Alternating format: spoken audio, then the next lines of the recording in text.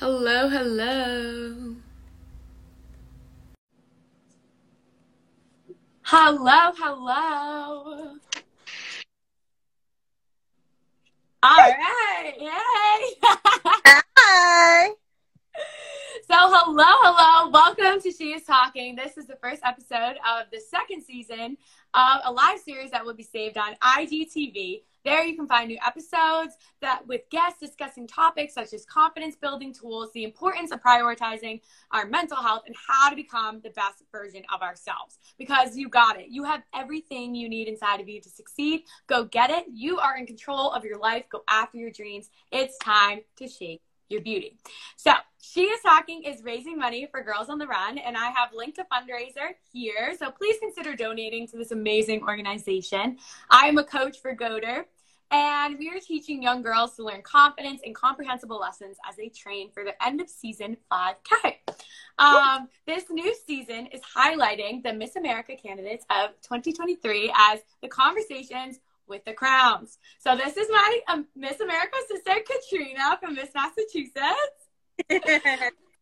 And for those that don't know, Miss America is a scholarship competition that originated on the boardwalk of Atlantic City in 1921. And I think MAO said it best that Miss America is more than a title. It's a movement of empowering young women everywhere to dream big, to insist that their voices be heard, and to inspire change in the world around them. Preparing great women for the world and the world for great women. There will be 51 states, including myself, competing for the title of Miss America 2023. And I'm so excited to have some of my friends on to highlight their person, their work, and to hear a little bit about their journeys that help them on their self-love journey. So today we have Miss Massachusetts, Katrina, and she's an award-winning reporter, a fill-in anchor at CBS Boston. She graduated from American University in DC with a bachelor's in broadcast journalism. She advocates for representation and equity, not only for her social impact initiative, but also in the stories she tells on TV. So, hey, Katrina. Hey, Maddie. How are you? How are you? I'm fantastic. Even better, hanging out with you now. Me too. At least we're not biking this time, right? I didn't think I even needed to say that. Yeah, we are not biking. I love it. So you want to introduce yourself and tell us a little bit about your story? Yeah, totally. So, as you already said, I am Massachusetts. I'm a reporter and fill-in anchor at CBS Boston, also known as WBZ, if you're like a local from Massachusetts. And I graduated, went to school in DC, which I absolutely love, but I am a Bostonian, born and raised, so I'm happy to have back here to start my career. I started in Western Massachusetts, and then I just moved out here, I mean, not maybe just, but in April to start my dream job at CBS Boston, which is what I've wanted to do since I was a kid. And yeah, when I won Miss Massachusetts, I became the first Muslim woman to win Miss Massachusetts. So that was really, really fun. And I advocate for diversity, inclusion, mental health advocacy, just things that have impacted me in my life since I was a kid, and that I think that we should be talking about more. Absolutely. I think what you have done is absolutely incredible. It's so cool to hear from even just somebody you know that they've accomplished their dreams. Like, you are Miss Massachusetts and you got your dream job. And then this organization is not only helping you pay for the education that got you there, but also to be able to accomplish all of your dreams at Miss America as well. So I'm so excited. Totally. Yeah, I am debt-free now because of the scholarships that I won winning Miss Massachusetts. So whatever I win, hopefully continuing from being at Miss America, from what extra we get, I never thought I'd be able to actually go back to school. I ruled it out completely because I was like, oh, I won't be able to pay for that and I don't need it. I always wanted to continue my education in Spanish because it's really helpful to my career. And at one point I was almost fluent, and then I just dropped it in college because I didn't have time. So I kept telling myself, oh, I could go back to school, I'd study Spanish again. But I ruled it out because of how much money it would cost. And so now, if I get any more extra scholarships, I plan to use it to get my Spanish education back on point. So That's incredible. I love that. Oh my goodness.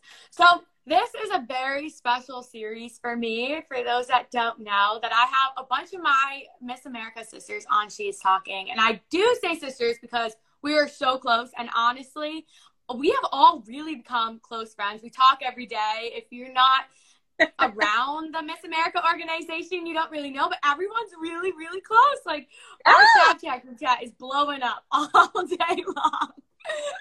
And the things in there are just hysterical. And so for this series of episodes, we will continue the 3-block topic for each episode. First, we have State Your Status, where we will learn about each woman as a whole person, their state, and the representative of their state. Then we have their social impact initiative, and each candidate from Miss America has a social impact initiative that they have dedicated their year of service to. So each state promotes their initiative through their community service throughout their year.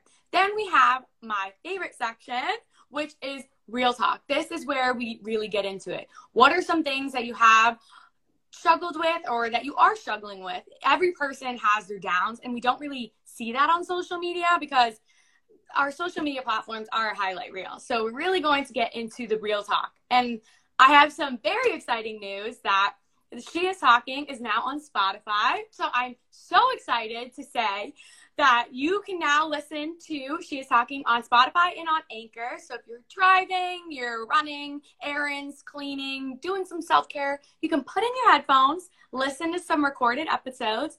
And although we are very happy to have those that are listening here live, this podcast is intended to be an open conversation with both the guests and the live audience. So let's have some real talk. So let's get right into it. State your status. So what state are you from, and like, what is your favorite thing about your state? Ooh, okay. I'm from Massachusetts. I'm a very Massachusetts gal. And what is my favorite thing about Massachusetts? Oh man. Okay.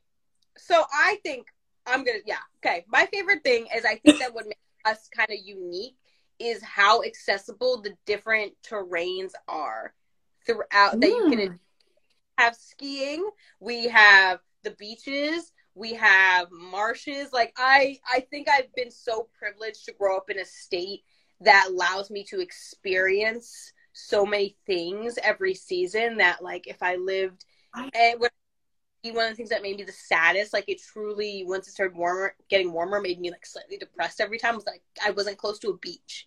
And I grew up being close to a beach, and I live in Massachusetts. You know, like people don't immediately like Cape Cod. Yeah, you don't associate that with the beach.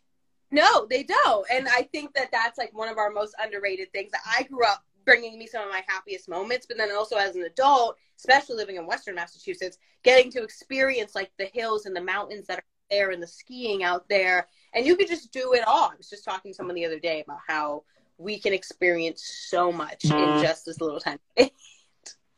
No, that's what I love about New England. And I don't know if you listen to Noah Kahan at all, but he just released an album about New England, and it makes me laugh every time because everybody from New England is just so obsessed with where they live. And I mean, as a Mainer, I am obsessed with Maine. We're driving around and I'm looking at the leaves and I'm just mesmerized. It's just so beautiful. And like you said, to be able to experience all those seasons as well as all of the terrain, it's very different. And I think often we take it for granted. Yeah, totally. I mean, also in Massachusetts, we invented the chocolate chip cookie, and that's one of my favorites. Oh, I didn't know that. Yeah, we invented the chocolate chip cookie, and we invented / the first state fair was here. Interesting. I didn't know that. Those are pretty cool fun facts, honestly. Those are my 2 show me your shoes options when I was hoping we would have show me your shoes. Yeah. See, I wanted to be right. I wanted to be like a moose or a lobster. I wasn't sure which one I was going for, but could you imagine me showing up as a moose? Like, moose. I would be quite the sight. It couldn't have been lobster. It couldn't have been lobster. It needed to be. I know, like a lobster, I feel like you could do a really fun red dress, but no, a moose, especially if we did it in December, big, furry coat, I would have been sold.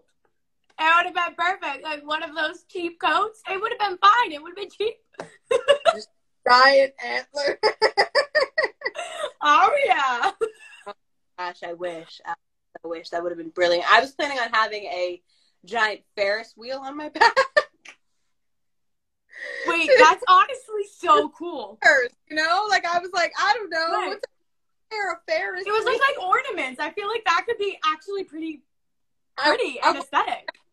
That was the idea. That or like a classic like 1950s cookie, like baker woman. Yeah.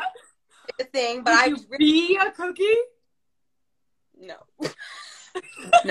I'm like, this girl, that wouldn't be the way that I would go, but here I am saying I would be a big furry moose. So you know what?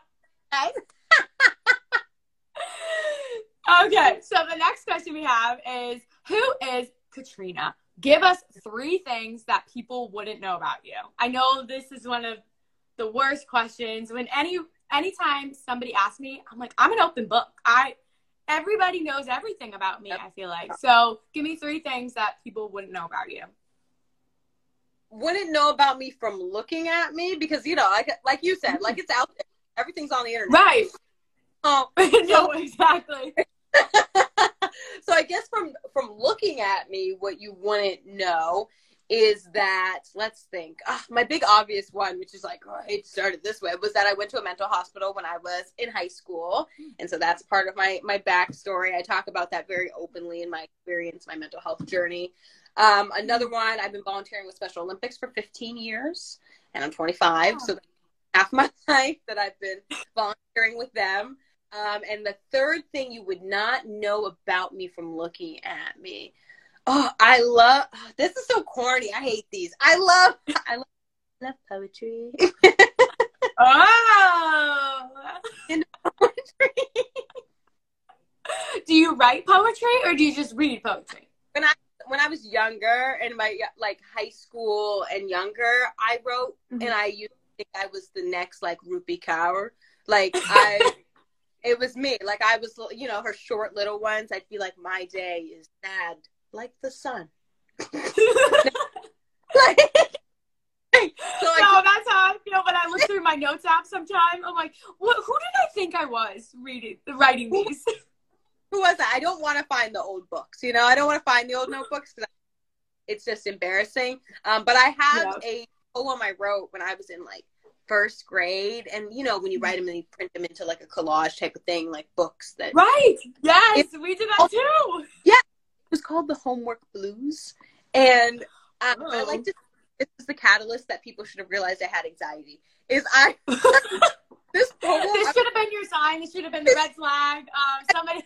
From the beginning, maybe. Like, I said something like, oh, how I hate the homework, and I have the blues.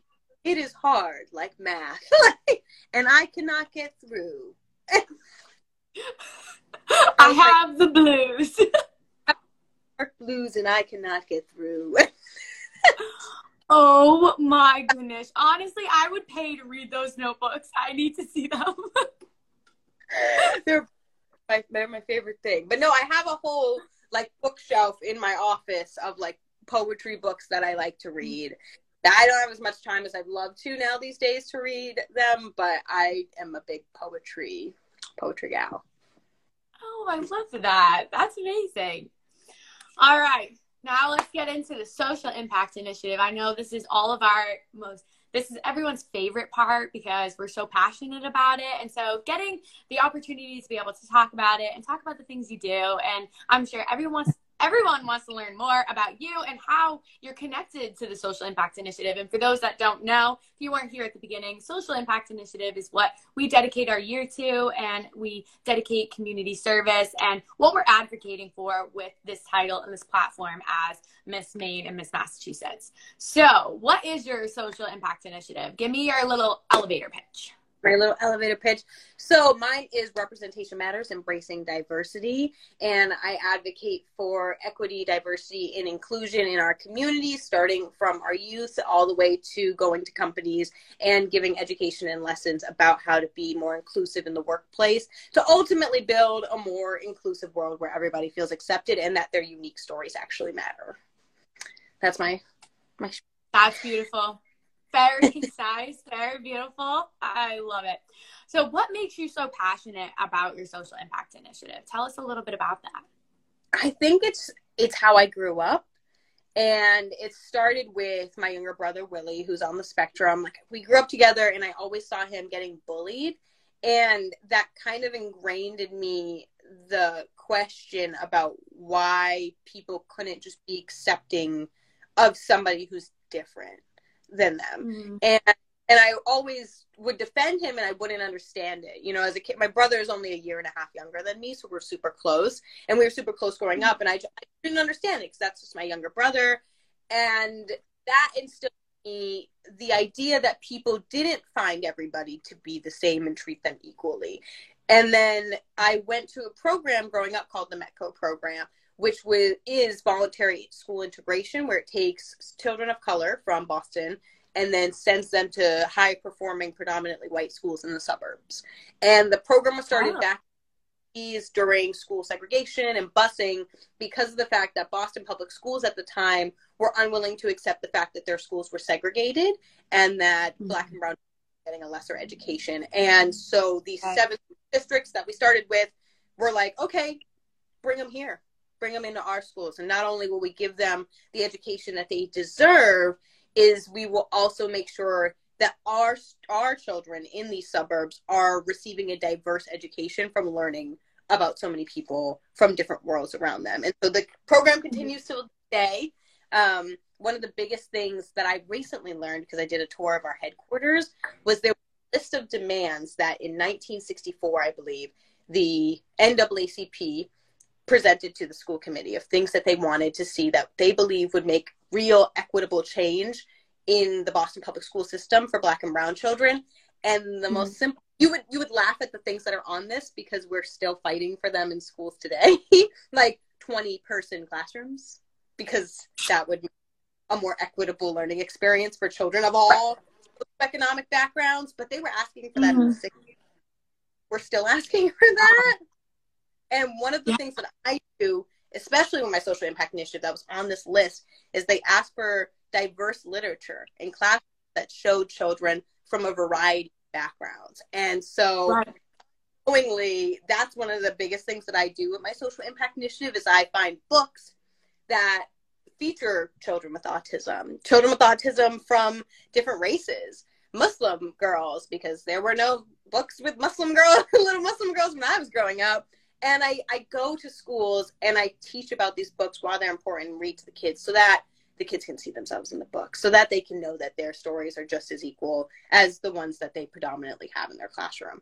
And all of my social impact initiative is based off of the people I've learned from in my life and my story, and having to find throughout my life that it is equally as valid as anybody else's story. I adore that. On that concept of bringing in children's books is so powerful because you want to introduce children to that at such a young age, and that you do see yourself in these books as well. And that's incredible. That is, wow. Like, you know, I loved reading as a kid. I was, you know, one of those accelerated readers.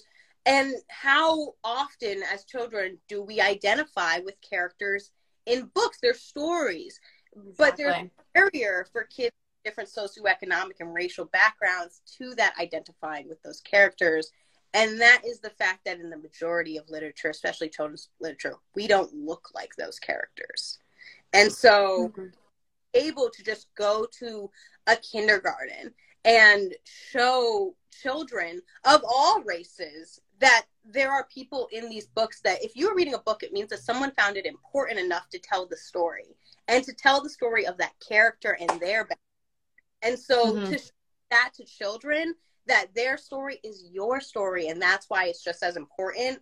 it's an invaluable lesson that will change the way that you go throughout the rest of your life. That is so impactful. And Alyssa here said that is such an important conversation to be having. And that is amazing, Katrina. So what is one story? I don't know if you can break it down to one story, because it sounds like you have made such an impact in your community, and now being Miss Massachusetts, having that greater platform. But what is one story that makes you think, this is why I do that? Kind of that aha moment, like, this is it. Oh, man. I think it started with my career that I started realizing those stories. So when I worked in Western Massachusetts, when I was the first person to be a Black woman wearing her hair naturally in Western Massachusetts on air, there was a dad who had come up to me, and different people in the Black community sometimes would come up to me and be like, oh, you're doing so much for the kids, like, just by being on TV. They thank you so much. You know, I'm just doing my job. But this one time, this dad, who I'd seen before outside, just around Western Massachusetts, in this big population-wise, so you see a few people up to me, and he said, I want you to know that my daughter was getting bullied at school because of her hair, because she chose to wear it naturally. And she pointed to them and said, well, the girl on TV who does the news has her hair like this, and she's pretty, so I'm pretty. And that was her defense against the bullies, was me just being myself, being authentically myself. This little girl used as her defense against bullies. And as someone who did not grow up wearing my hair naturally, I grew up straightening it because I was taught that was the European beauty standard of what was pretty. That changed. That compelled me to start doing what I was doing. And that's when I was like, you know what? Even before I became Miss Massachusetts, I was like, I'm going to start hitting up schools. And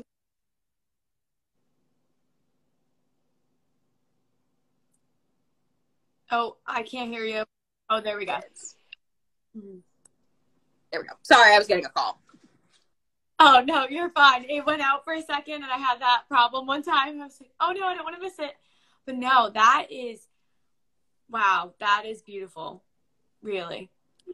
I think I would have straight up started sobbing in that moment. If somebody, I just standing there and listening to that conversation, I would have been a puddle.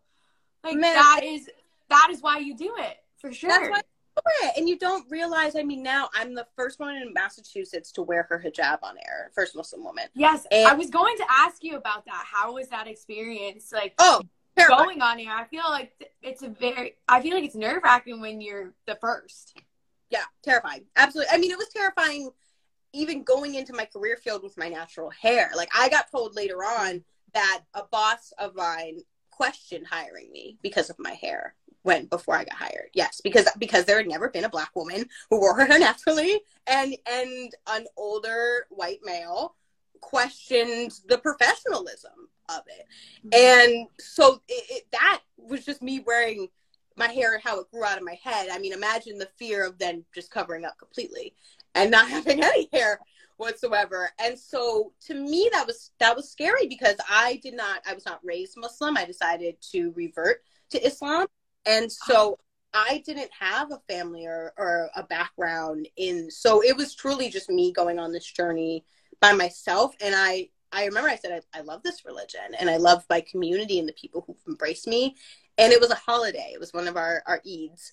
And I wear my hijab on Eid. And I said it would not be authentic to myself if I were to go on air and not wear it when I'm wearing it right after work. And so it was terrifying. But the people closest to me really supported it. And that's what got me through it, is the afterwards and the responses and the messages I got from people in the Muslim community afterwards saying, thank you so much. I'm from Rwanda, and you make me feel like I'm back at home whenever you wear your headscarf. And to me, I'm like, I'm just wearing it. Yeah, I'm showing up to work today. But look how much we can do for people if we just show up our honest and authentic selves. You never know how many people you're impacting and how many lives you can touch that way. I think that's a very important point. Yeah. Wow. So what are some things that you are doing right now with your social impact initiative, and what can we look out for? I know that you said that you're bringing in books to different schools, and that's something that's just on your daily curriculum, I guess, or not daily, but part of your social impact initiative. So what are some things we can look for? So I'm speaking on a panel on Thursday at Babson College, and that'll be that's exciting. Yeah, super exciting. It's a panel on women in leadership and diversity. So I'll be speaking at Babson College later. I'm hosting a few galas that are in the realm of diversity and raising funds for people of different socioeconomic backgrounds to make sure that they have equitable health care. So that's happening later. And then my big thing that I have coming up is I feel like I would not be doing justice unless I gave back to the people in the organizations who gave to me. And so on November 10th, I'm hosting my own little mini gala in Boston, and it's a charity fundraiser. Be going to the Metco program because they allowed me to get an education that I would have not have had I gone to the school system that I was living near. But also the other 50% is going to the Miss America organization because I'm debt free. There we go. Is that kind of your send-off, or is that separate? No, that is just something I wanted to do aside from send-off and everything, just because so much, I wanted to do something that was separate, that was fully me giving back to the two most important organizations other than Special Olympics in my life. And so that's... Like, I have a top 3. I can only do 2 right now. I mean, like, I coached and volunteered for 15 years. That's my current contribution. Yeah. Like, I've given you that. I'm continuing. I do that. So I have the t-shirts to prove it. So, the least I can do is use my network and the people that I fortunately have had the access to through my job, through the Miss America organization, to be able to raise money to give back to those 2 places. That is going to be so much fun.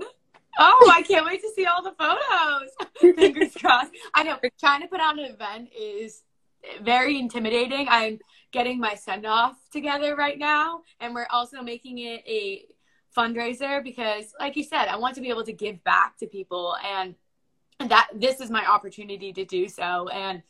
But oh my goodness, trying to plan an event is very overwhelming, especially with all the prep that we're doing. So props to you for doing 2 of those. Okay. I am thankful that my board is taking care of the send-off half. And I have, through, fortunately, my job, a network of people in event planning, and I got the hotel sponsored for. So I'm very happy that I have people who tell me how to do things. Because please give me a to-do list. I mean, truly, I am the first person to say that I'm not the smartest person in the room, and I never will be. And so why not use the resources of the people who have specialties and have lived their lives perfecting something that I have not, to be able to come together to create something great? Oh, absolutely. Absolutely. Especially with something that's so important to you and that you're very passionate about, to have people that really know what they're doing to execute exactly what you want. Right. So now my favorite part of the entire podcast is real talk. So this is where we kind of hear about the highs and the lows, because we talk a lot about that social media is a highlight reel, that you only post the good things, that all those little squares that you may be comparing yourself to are just the good things and the things that people want you to see. And everyone, and I feel everyone in our generation, and well, you're a millennial, but hey, I just told someone, Patty, look, you can't see, but I have wide leg jeans on. I'm so proud of you. Do you have the high boots? Do you have the high boots all the way up? Not because of the wide leg jeans, right? No, why would I? Do you know what I'm talking about? Like the knee-high boots? They're wide legs. How can I fit? I don't know. You could get creative. Who knows? You could wear any shoe with these. Why would I hide a perfectly beautiful boot underneath a wide leg? I go with a heeled booty. Thank you very much. Oh, I'm so proud. Booties, my millennial booties, out of my cold dead hands. I will stay away from your booties and your boomerangs, okay? I will do my best. Thank you. Thank you. So I feel like, back to my original statement, that I feel like everyone in our living in this digital world, we fall in this cycle of comparison. And so it can be really hard. So having these conversations I started having these conversations on social media more for my own therapy. When I started this in 2019, that's when I started Time to Shape Your Beauty. And those that don't know, that's my social impact initiative. And so I talked about the things that I was struggling with, and I found that other people struggled with the same things. And to be able to talk about that took a weight off my shoulders. And I figured that I could use my platform to talk about these conversations that maybe that we don't often see on social media. So what is it like winning your title, and like, what is the prep? The prep is a build up to that moment when you get crowned. So what is that moment like? I feel like everyone has this, oh my goodness moment. And it's so fun to hear everyone's crowning story. I don't remember. I blacked out. I don't remember. And I was there for this. You can tell me actually what happened better than I can tell you what happened. I watched the video back because I remember parts that I remember is that Taylor, the MC, went off on a mini tangent, and I have the photo of me looking at her and going, "What?" I remember that. They're like, "Oh, okay, let's get to the crowning."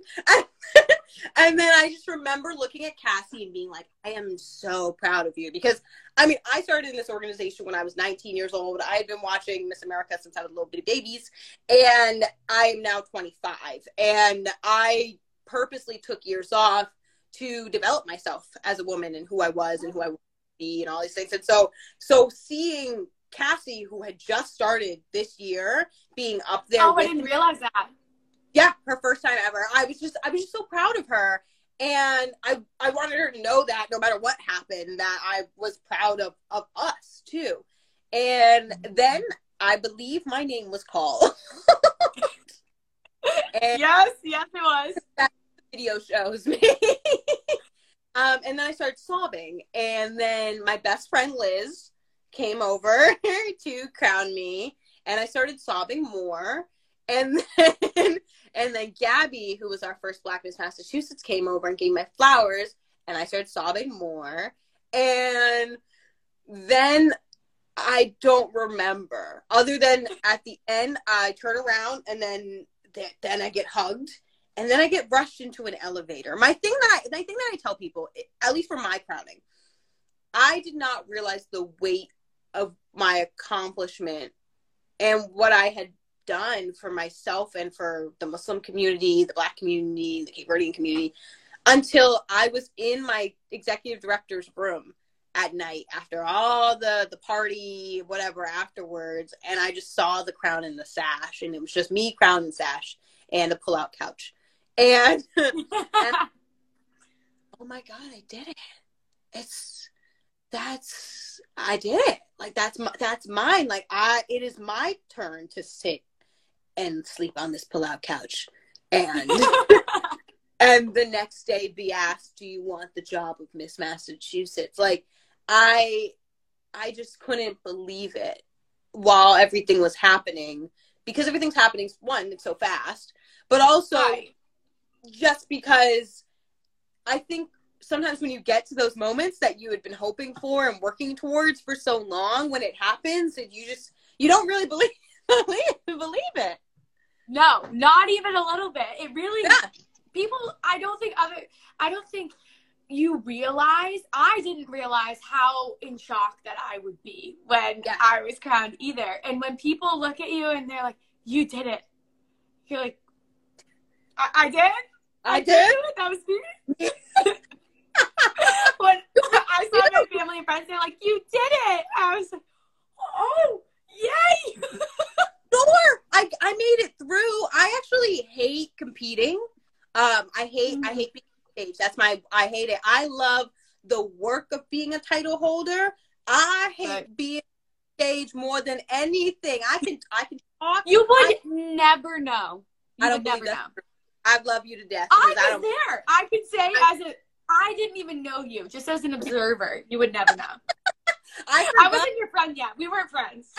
I forgot my last statement. I literally was and I look out into the crowd, and my brain is going, you need to say something right now. Anything. Just open your mouth. And I hated it, and I said it, and then I said it exactly how I wanted to say it. But I blanked. I don't know. I like the. It's like that TV fuzz in your head. That's how I was during my onstage question. I remember talking, and then I remember I felt like an out of body experience. I was like looking at myself. I was like, "You're still talking?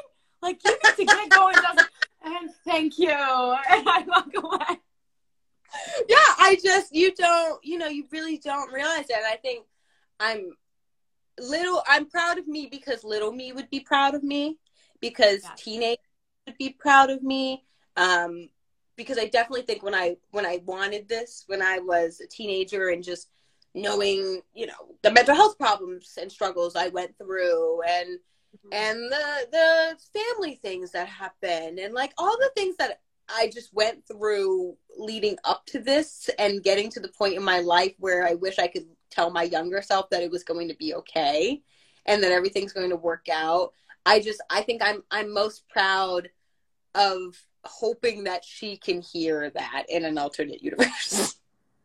No, I mean, that's very profound. It sounds very poetic of you. But I 100% know what you mean. That, I don't know if you saw my TikTok recently, that trend of it felt like 16 was yesterday. Now I'm closer to 28. And I was looking at those photos, and in 2016, I was Miss Maine's outstanding teen. And I'm looking at that picture, and I knew then that I wanted to be Miss Maine. But then that gap between 16 and 22, like you said, what you went through. And I struggled mentally as well. And I struggled a lot with depression, and I still struggle with anxiety, and like hoping that your younger self, that little 16-year-old me, would be like, you did it, and you came out even stronger because of the things that have happened, and you found the person that you were meant to be. Like all of these lows, they are teaching you a lesson, that even the worst teaches you lessons, and bad teaches you experience. And taking those and that's something that I feel that I'm proud of in my mental health journey, is that just not sitting in that. And sometimes that can be really, really hard. And it's easier said than done, for sure. And it's really hard to ask for help sometimes. And so that's something that, like, celebrating those little victories, like celebrating that, like, I went to therapy, like those things that got me to the woman that I am today. And so I think that was beautifully put, being able to talk to that younger self, even if it's in an alternate universe somewhere. Exactly. I think you have to look back on all the times that you questioned what you were doing and how you were doing, but still had those goals in the back of your mind and always wanted to do it. That the times when you were questioning it, how proud you have to be at yourself and for yourself for getting through them, because of where you are now. And when people, come up to me, and I'm sure come up to you, and are like, you're such an inspiration, and you're just like, man, I just got through it. Like, you're like, I'm just here. It happened. but like, I don't really know. I think that all the time. Like, people say that, and I'm like, thank you. Man, if you knew me a few years ago, I don't know if you'd say that, but thank you. And like, but truly, just to like sit and think about, like, man, I went to therapy. Man, I took myself to a mental hospital. Granted, my mom drove me, but I just I didn't really take me. I did that. My dad drove me, but I did that. I finished college with 3 jobs. Like, just to really think about it, because we can get so caught up once you're in this current moment. We can I get so caught up, as we should be, living in the now, without acknowledging how much we did to get here. Because you can't forget you started story. That's part of the reason why you're here in the first place, is because of the things that you were able to go through. So we shouldn't forget any of that just because we're at the place we. Yeah, absolutely. We got to appreciate those little moments. And I'm a coach, and when I'm coaching my little lacrosse players, I'm always saying that you need to kind of like shake it off, whatever happens, and look forward. And it's those 3 seconds after. What are you doing with those 3 seconds after? If we make a mistake on the field, what are you doing with those 3 seconds? And that you're staying present, yes, but you're able to look at what is next and really push yourself in a sense. Yeah. So what is one lesson that you've learned from this job? Boy, one lesson I've learned from that. New lessons every There's day. a million, I know. But. Executive director, I learn something new every day. But that's really, I mean, that's something that my dad has always taught me since I was a little kid, is you learn something new every day. But a lesson that I've learned from this job, I don't know, to wear compression socks while I'm driving because it's long drives there. Compression socks. You be driving everything. I mean, very true, but I would never have thought to put on compression socks. I just gotta put on Birks and go. That's because I'm old, Matt. So that's why. That's why. Yeah, that's the millennial talking. I'm sorry. That's why millennial talk. I'm like, you got your compression socks on, yeah? The compression socks, you got the booties, and we're gonna take a little boomerang. And go. Ouch. Love you. I think the benefit and the incredible unique position that I love that I'm in right now, being the job that I have, the career field that I have, and being able to be Miss Massachusetts, is when people have asked me after I won, oh my gosh, has it set in yet? What's it like? Is I say it's really not any different than what I was doing beforehand. I just have a sparkly crown and sash on. And so the lessons that I have learned and that I'm continuing to learn and move forward with are just things that are happening in my life and things that I've gone through that I'm now so grateful that I get to share with others. And that's, I think, what I love the most, is that when I went from Cambridge to Massachusetts, it just got a little bigger. It got a little heavier, a little more pins were needed. But like, yep. Nothing changed for me. I am still the person that I was and the woman that I knew I wanted to present to the judges on why I should have the job. And if there's anything I've learned, it's more practical things in my life. It's because I go into every day as Katrina, the news reporter, and Katrina, Miss Massachusetts, as the woman that I want to be now and that I want to continue to be going forward in my life. Yeah. I think you can tell that you read poetry. It sounds very profound, Miss Girl. I can like hear the library in your office. Oh, hear ye, hear ye. No, absolutely not. You saw it. For 3 years, you'll be the same vibe. You'll be like, back in my day, let me tell you a little bit about compression socks. I got purple and pink. Oh, goodness. All right, I don't do purple. Don't do me like that. You know, you got to order some fun ones. That's what I would do. I would get ones with like sloths all over it or something, so that they're like fancy. Moths? No, sloths. No, sloths. If you think my favorite animal is a moth, that's an insect. I would not judge you either way. I would love you. I would definitely. I would judge me. I would judge me if my favorite animal was a sloth. I mean, a moth. I would certainly think things privately, but I would not. I would love you exactly for who you are as a moth lover. Oh my gosh. So tell me about a time that you didn't feel so confident. Wow. I know it's getting deep here, but like No, I there's just so many that I'm going through my encyclopedia in my head, and I think that's completely fine. As a human being, as a woman, to have those moments. And right. I would not, I mean, the lowest point, the absolute lowest point of my life was when I was in high school and I was doing my U.S. history homework on my floor, and I decided that I need to go to the mental hospital. And that I had been seeing a therapist for, I believe, 2 years at that point, because my parents were going through a divorce.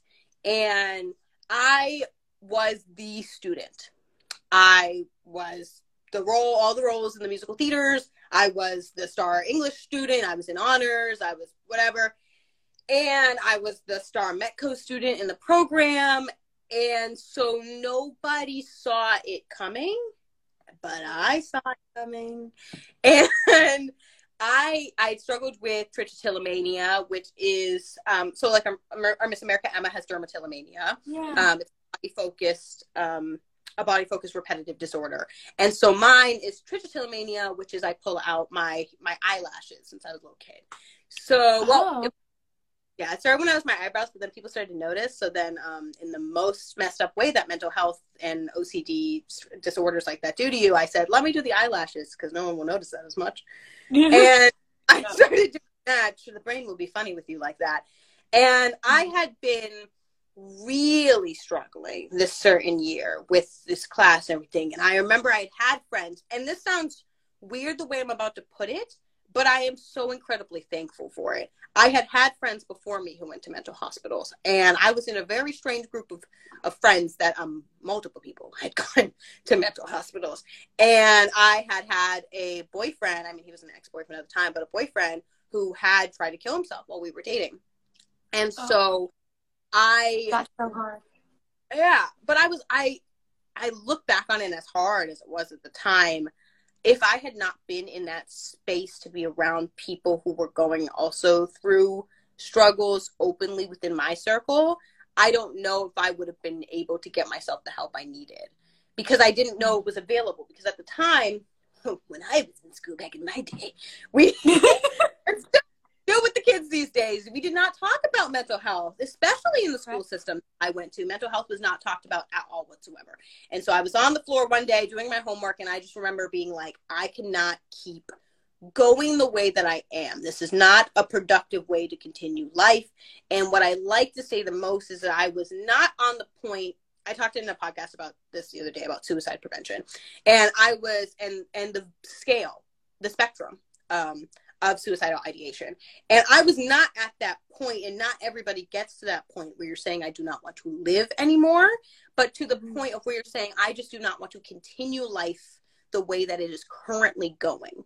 And I know that this is not how my life is supposed to be, but I don't know how to change that. And to me, thankfully, because of those friends that I had, I knew there was help. There was outside help. And God bless my mama's soul, because I literally went to this woman, no context at all whatsoever. And I said, yeah, I need to go to the ER. And she was like, what? And granted, I did go to the ER a lot as a teen because I got hurt a lot. I played basketball real rough. Oh. I wish I was joking. I was the only girl on an all-boys team. Yeah. No way. Concussions. I have a dent in my skull from being hit in the head with another boy's head. Yeah. So there was a running joke. I wish. Yeah, it was bad.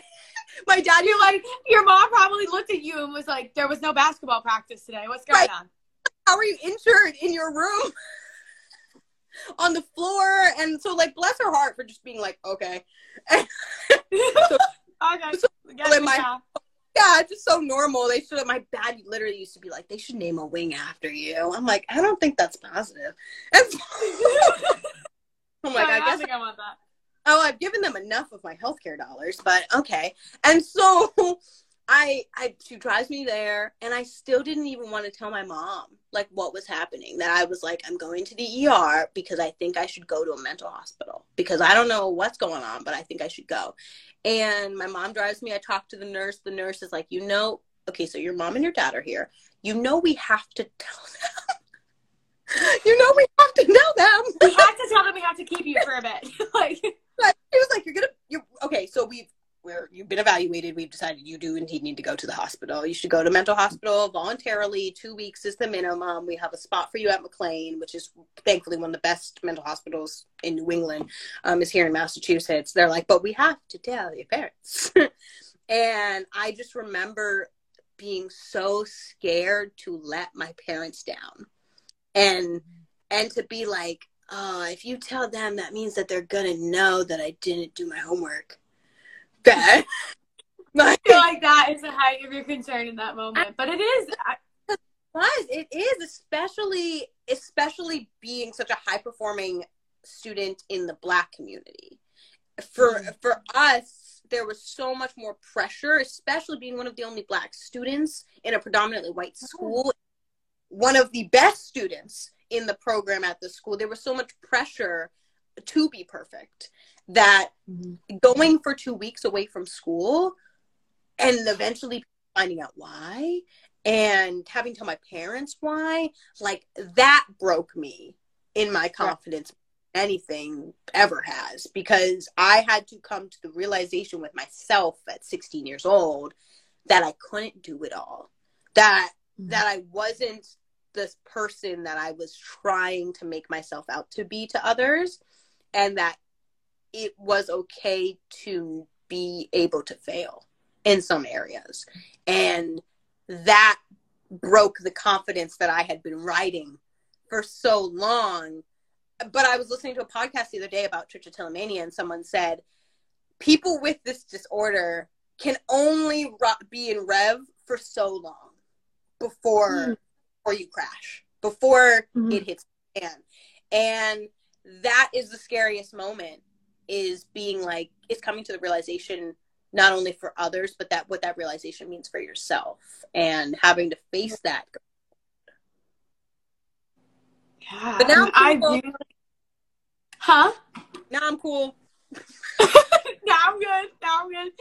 Well, I think it's very important what you said about that spectrum of suicidal ideation. That's not something that we hear very often. We often hear that you are just either at your lowest of lows, and that doesn't have to be that you want to harm yourself. That just means that you know that there's something wrong and that you need to seek that help. And that's something that I heard as well. And when I went to therapy and I finally got the courage to go, I was like, they were saying that to me, and I was like, well, I didn't think that I was at that point of needing it. I was like, well, I don't want to harm myself, so I'm fine. And they're like, no, that's not correct. They're like, sorry to break it to you, sweetie, but that you're still wrong. I was like, oh, okay. Do you see Colleen too? Why we see the same person? Yeah, no. Coming at you, but I think that's so important that we need to discuss things like that so that young people don't feel, and people of all ages, obviously, but especially in this digital world, we're stuck in this kind of cycle of just hearing the same things over and over again, and we don't talk about that aspect of it, and that some people feel like that they can't ask for help because they're not quite bad enough, and that's not the case. That's absolutely. I mean, if you still ask me today, like, I was not suicidal, like, and the conversation, as you said, is the conversation being like, well, I'm not that bad. I'm not like those people that were that bad. I'm okay. But, like, man, you went to a freaking mental hospital, okay? You were not okay. You were not okay. Like, stop trying that. And how intense is that framework of mind that society has put us into, that we, even at our lowest, don't want to put ourselves into with the, at least I'm not the lowest of low. Like, okay, well, it's also okay that person's there. And it's okay to be the lowest of low. Like, also not be villainizing the lowest of low. Because you absolutely. In the same ward, eating the same hospital pizza. Yeah. No, absolutely. Like, even when you are in those lowest of lows, like, you deserve that help, and it can be really, really hard to get to that place to be able to ask for that. And so that's why it's so important to be having these conversations, that you were able to say, hey, Mom, I need help and I need to go to the hospital. And somebody hearing this story is going to make that impact, and they will feel brave enough to do what you did and ask for help, because that is just so important and it's so impactful. So thank you for sharing that, because that is a very, I'm sure, very emotional and kind of a deep topic to talk about. And I understand you're kind of open about it, but I'm used to telling my loony bin story at this point. This is, but I think that's what's so important, right? Like, you have your series that you have. I have my mental health series that I also have on Instagram Live, where I specifically focus more on like marginalized communities and talking about mental health because of literally this, because I think that if we do not make this into something that is conversational and something that is an easy to access conversation, then the stigma only further continues. And so the more that I remember, I get my loony bin talk, because when I was there, my best friend in the world, is still my best friend to this day, she was like, man, I remember I got out, she's like, remember when you called me? And I don't remember this. I remember getting to the phone, but I don't remember this conversation, but I believe I said it. And she goes, remember when you called me and you were like, because they don't let you have your cell phones. But they let you write down like your friends' numbers, right? And so I called my friend and I said, you'll never guess where I am. I'm such a clown. She was like, where are you? And I said, I'm in the loony bin. Oh, that is so on brand for you. It's ridiculous. And that's why I called my loony bin story, because I'm so fine with talking about it if it means that other people can be fine with talking about the bad day they had. You know what I mean? Like, if you can look at me and be like, dang, she was messed up, I'm just having a bad day. And that's, if she can talk about this so openly and nonchalantly, then like I can talk about and who I am, who you are in society, to our communities, then like I can absolutely open up to somebody about my day and about what I'm going through, because it is so pertinent, especially with the youths of today, like yourself. And so yeah. So youthful. Your youthful glow that you have. And it's so important these conversations more accessible, because they just were not when we were in high school. And the more accessible that we make them, whether it be social media or just going to schools and advocating for them, like the more hopefully students won't get to that point where they're on their floor doing U.S. history and have to cryptically tell their mother they need to go to the ER. Fair enough. Very well said, Katrina. So on to a little bit of a different topic, just kind of wrapping things up. What is your Miss America prep looking like? Like, how does your mindset play into competition? It's very stressful, and I've had a friend actually reach out to me recently. We competed at Miss America's at San Teen together, and she texted me and she was like, hey, how are you? How are you doing? Are you feeling okay? I was like, yes, all good. Very stressed, but we're doing good. I'm like, the fact that she knows to just check in and see how we're doing with the stress. So how does your mindset play into competition in Miss America prep? I'm going to tell you something that you're not going to like. I am not stressed. How? Miss Girl, how? With all the paperwork, I'm such a perfectionist. I was looking at that paperwork, like every little period had to be the exact space away. I was so in on it. I don't know. You don't see face. No, you got people to look at that for you. You got to trust in the people around you are not going to let you fail, and that the journey that you are currently on is setting you up for the success you'll have at Miss America. Period. Yeah, that's a good way to look at it. And that's how I believe that, other than obviously like I'm taking vocal lessons. You know what I mean? Like the basics of preparation, right? Like I'm taking vocal. Right. I'm, writing down my wardrobe. But when it comes to what people like the question, obviously that we've been getting asked of like, what are you doing to prepare? I truly believe that what we're doing on yourself and for your community in your day-to-day life is your best preparation for Miss America. Right. Whatever other prep you are doing on top of that is important, and whatever, everybody needs something else. Everyone needs different things. But for me, I can go into Miss America and just say, hey, I've been Miss Massachusetts since July, and here's what I've done. And I've been a news reporter since 2019, and here's how I've impacted my community. Here's how I would carry this on to being Miss America. And also, here's who I am as the woman who has been developed for the last 25 years, and I am confidently that woman. There's no other than technical preparation that I believe I need.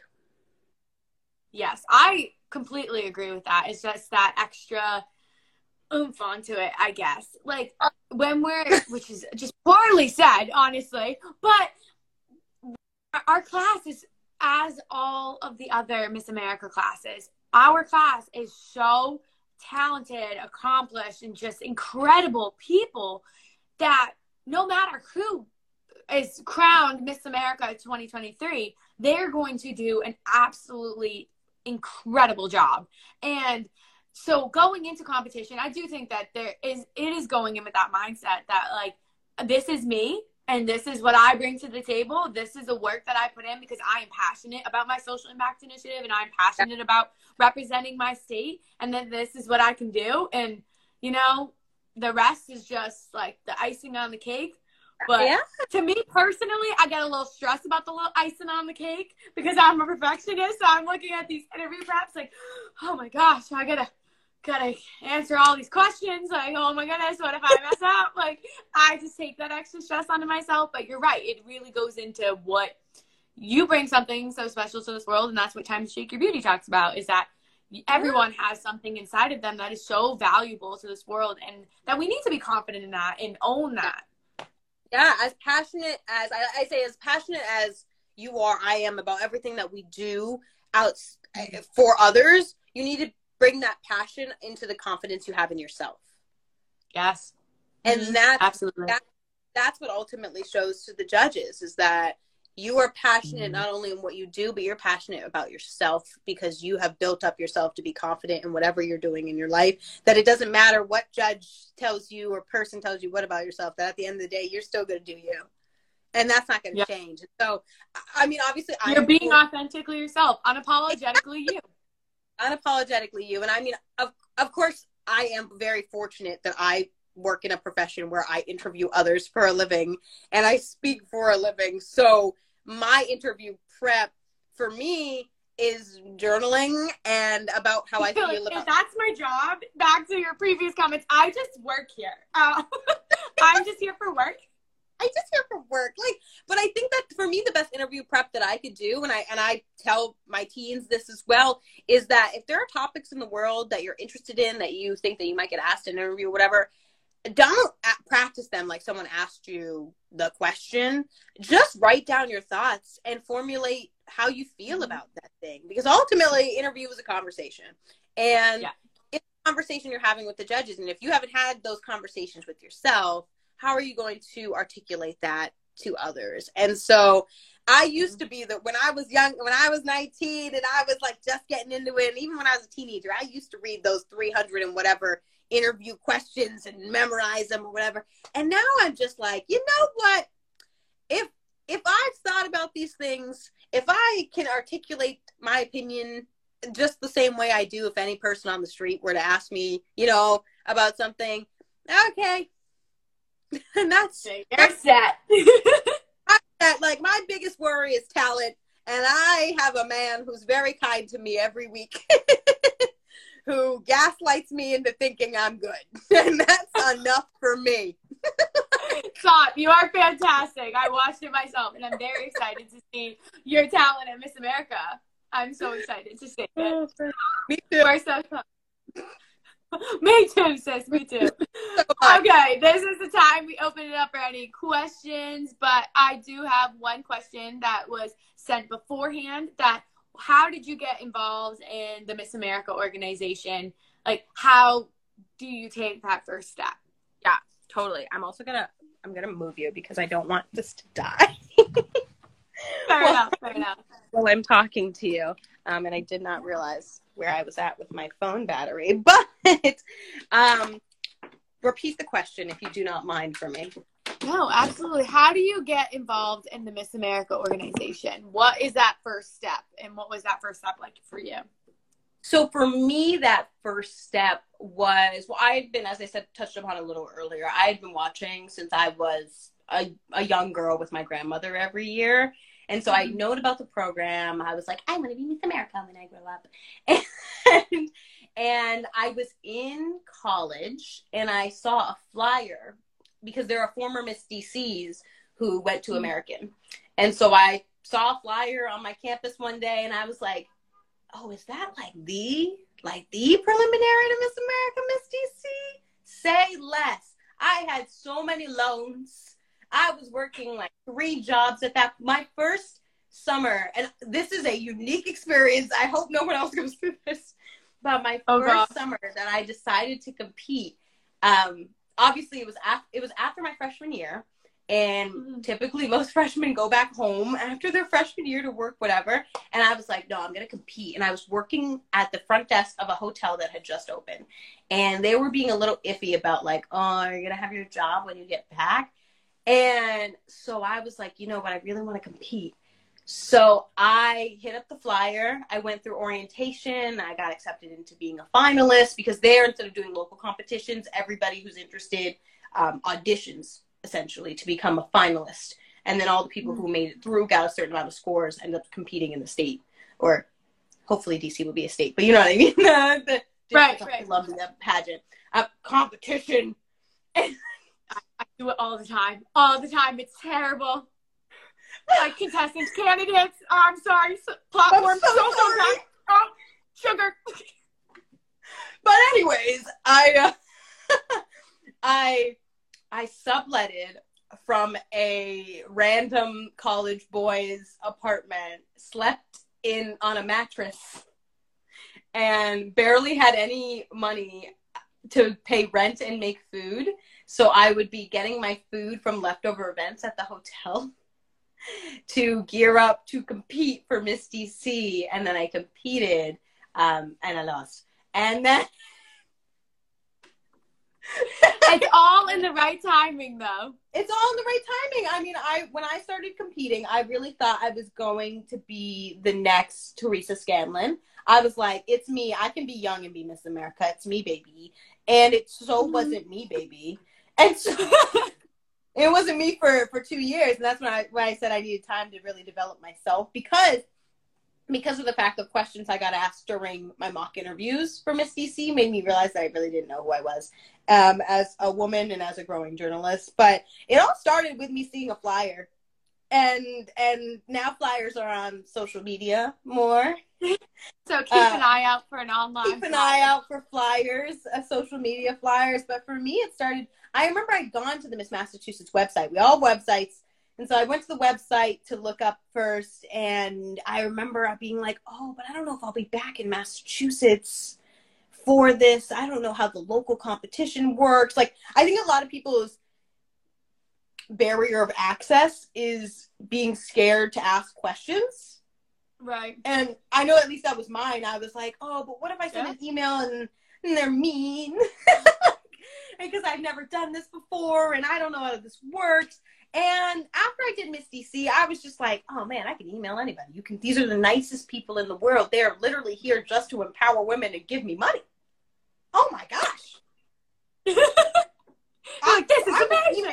I'll email everybody. So for me, it really started with seeing that flyer. And, you know, if anybody sees those flyers around their schools, I would encourage any title holder to pin those flyers up around the local colleges because that's what started it for me. But those flyers are now on social media too. And just don't be afraid to reach out and to know there's no such thing as a stupid question. So I just reach out to your local title holder, your local state organization, and just ask when the next one is and what it takes to compete. Yes, everyone is so open about it. Everyone is so excited to get you in and competing. And that's kind of how I got involved with the Miss America organization. When I was 16, I had a photographer come up to me and was like, you should try competing. She's like, I can answer all the questions you want. I was very confused and I was not that pageants then competitions were never on my radar until I don't correct it. Were never on my radar. And then everyone is just so sweet in answering all those questions, because you're right. Everyone just wants to empower women, and that's what this organization is all about.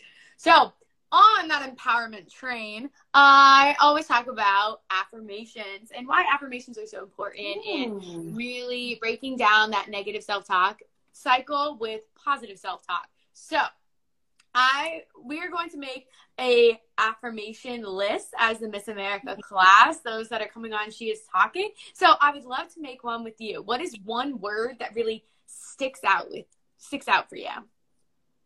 Ooh, in terms of like what, like my favorite word in the universe, or like a powerful word? It could be like, I am like confident, I am brave, I am courageous. What is something that's very important to you and something that you want to bring into your life, into the Miss America competition? Because sharing this with the class, I think, will be really just a fun experience to be able to kind of settle our nerves a little bit come competition time.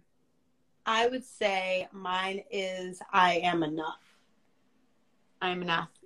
I am absolutely enough. That would absolutely be mine. I think that especially in any form of competition, whether it be sports, whether it be scholarship competitions, whether it be work, I think that all of the time we are so hard on ourselves to be more. And we don't take the time to realize everything that we have accomplished just being who we currently are, and knowing that that is enough. That I really realized when I was younger, thankfully, that some days just waking up and doing the bare minimum, just being there and being someone who's in other people's lives, that's enough. And every day, my biggest thing that I say, I remember I said this in my Miss Massachusetts interview, every day does not have to be a big day. So often in life do we go around with the energy that every day is such a big day. And that will weigh on you mentally and physically if that's the mindset you have. And most days are actually little days. There are 365 of them. There's no way every day can be a big day. It's just not physically. Yes, that's far too much. It's just not possible. And so when you acknowledge that most days are small days, that you are enough every day, no matter what type of day it is, those big days will be you'll be, one, more ready for them. But two, those big days will be such great big days and such important big days because of the fact that they'll be more meaningful to you. And there will be the biggest of all days. Miss Massachusetts was the biggest of all days. But if I had the mindset that there were so many good, great little days that led up to that moment, I wouldn't have enjoyed the biggest days so much, and that I wouldn't have grown into it knowing that those littlest days and how I was on those littlest days were enough to be successful in the big days. Beautiful. I am enough. I added it to the list, and I'm very excited. That was perfectly put, that you need to realize that we often are comparing ourselves, and it's so hard to not compare ourselves when it's kind of shoved in our faces a lot of the time. But knowing that was one of my affirmations going into Miss Maine, was like, I have everything I need inside of me to succeed, that I'm enough. That's way more simplistic, but it's beautifully said, and exactly what we need to hear. So thank you for that. You are enough. And like what you said, like on a daily basis, I compare myself. It's hard. Obviously, with social media, I work in a world where you're kind of directly competing with other stations, other reporters from other stations to get the same things, to be this. And just knowing that people will appreciate you for what you're doing, and that is enough.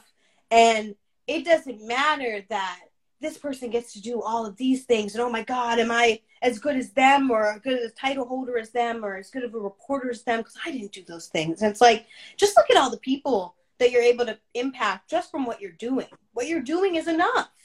And and people already, if you can't see that for yourself, just know how many other people already see it, and it's enough for them, so it should be enough for you. Yes, absolutely. So this episode, that was the last question, but this episode we talked a lot about mental health and the importance of having that open conversation. We talked a lot about how we are prepping for Miss America and what kind of mindset that takes to get into it, and what it takes to get into the Miss America organization, and how truly simple it is, because the organization is all based around empowering young women to be the very best version of themselves. And so this, again, is the first episode of the second season of a live series that will be saved on IGTV. There you can find new episodes with guests, and we'll be discussing topics such as confidence, self-love journeys, confidence building tools, mental health, and how to become that best version of yourself. And remember to donate to Girls on the Run. And let's wrap it up with a last piece of advice. Is there anything that you would love to leave our audience with? Oh, man. Make tomorrow a little day. Yes. I think that wraps up, honestly, everything that you've said today, that you are enough, and that the little days are just as important as the big days, and really and we talked about earlier in the episode to celebrate those little wins, and that is the perfect example of that. So now, as we wrap this up, I always wrap it up with my catchphrase, and it's always the most awkward thing in the entire world, but I find it fun.